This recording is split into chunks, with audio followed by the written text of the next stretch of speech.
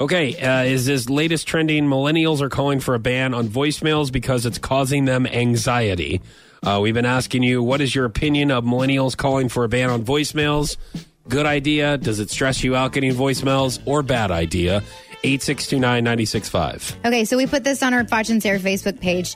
Debbie said, how do these people deal with life in general? So they put a video out on social media and they go, guys, listen how hard my life is. Mm-hmm. I have to wake up in the morning and go to work. Right. And then I have to come home from work and do the dishes.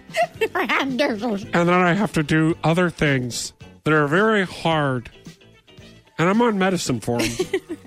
Because I'm not getting enough time to myself.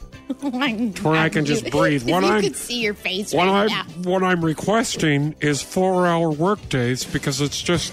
Oh, yes. The world is just so different from when you guys grew up. Oh, my God. And I also, by the way, I just need time to travel and find myself and who I am.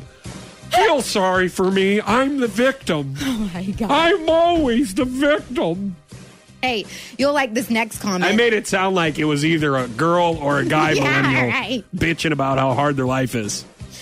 Ethan's comment said, what is your opinion on baby boomers being entitled? You're a baby boomer. I am not I'm not even anywhere close to a baby boomer. I knew that. You put this crap out like I'm like some kind of like 50 or 60-year-old. Oh, my God. Okay, so Carmen said, it's relatively easy to deactivate your voicemail depending on your phone. Let people know to text instead of if you're that smart, why don't you know how to deactivate your voicemail so we don't have to do a ban on it? Right, and speaking of that smart, Mike said, they're idiots, and he spelled they're T-H-E-R-E. I love it. I love when someone is calling you an idiot or calling you out for being stupid and they misspelled something. It's fun. Oh, man, that's the best. 862-996-5. What is your opinion of millennials calling for a ban on voicemails? Go ahead. I am not with them being able to get rid of voicemail. They need to be able to do that in business. Business uses voicemails regularly. Mm-hmm. To get rid of it and have them not have to deal with it would be harming their future prospects in business. Okay. Yeah, that's true. Maybe they haven't been in business, or maybe they're just working 4 hours a day at their business. Traveling. Yeah, who does that? I'm going to take half the year traveling and the other half just working part-time so I can figure out my life and who I really am inside.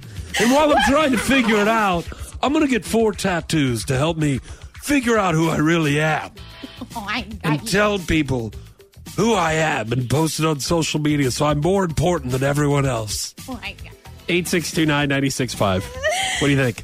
I'm a millennial, and I run a very successful business, and I don't take voicemails. I have so many clients in a day. If I took voicemails, it would seriously take me a couple hours just to get back with everybody. So everyone just shoots me a text, and I can just look at it. I can even look at it while I'm working and then send them a text right back. I hate voicemails. Okay. I think we can all agree that we don't like voicemails. Right. Just shoot me I don't even like phone calls. I don't like getting phone calls. Just shoot me a text because that way we don't have to say, hey, what are you doing? Oh, nothing. What are you doing? Oh, hey, I was just calling, because then you get to the point of the call. Just send me a text. But I'm not going to say, let's ban phone calls. Or voicemails, you mean? No, but what I'm saying is I don't like phone calls, but we're not going to go out and say ban phone calls because I don't like them. Just don't take them if you don't like them, but don't call a ban on it. And I think also we can all agree on, especially her point, it's quicker to get back to people if it's a text message. Yes. Because you necessarily don't have to call, and then, and it's more time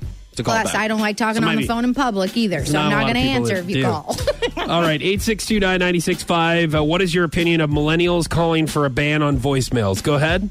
Hey, I did get a stressful voicemail once to kind of mess me up. Uh-oh. This was back before way back when I was teaching and before they had, caller ID and all that stuff. And on my office phone, some guy says, this is Bill whoever, and you've been looking at my daughter wrong, and I'll be there after school today, and we'll take care of this. So I'm like, oh, crap, who thinks I've done something? So end of school comes, nothing happens, and I never hear anything again. Several months later, I'm talking to my brother, and I say, I got this weird voicemail once. He said, oh, dang, I forgot. That was me. I was kidding with you. Oh, my God. Yes. And he totally forgot about it, but for a week, I'm looking around after school every day going, what parent's going to kick my butt? That's so good. You know what, though? I bet that voicemail taught you to keep your eyes to yourself, though, didn't it? It did, yes.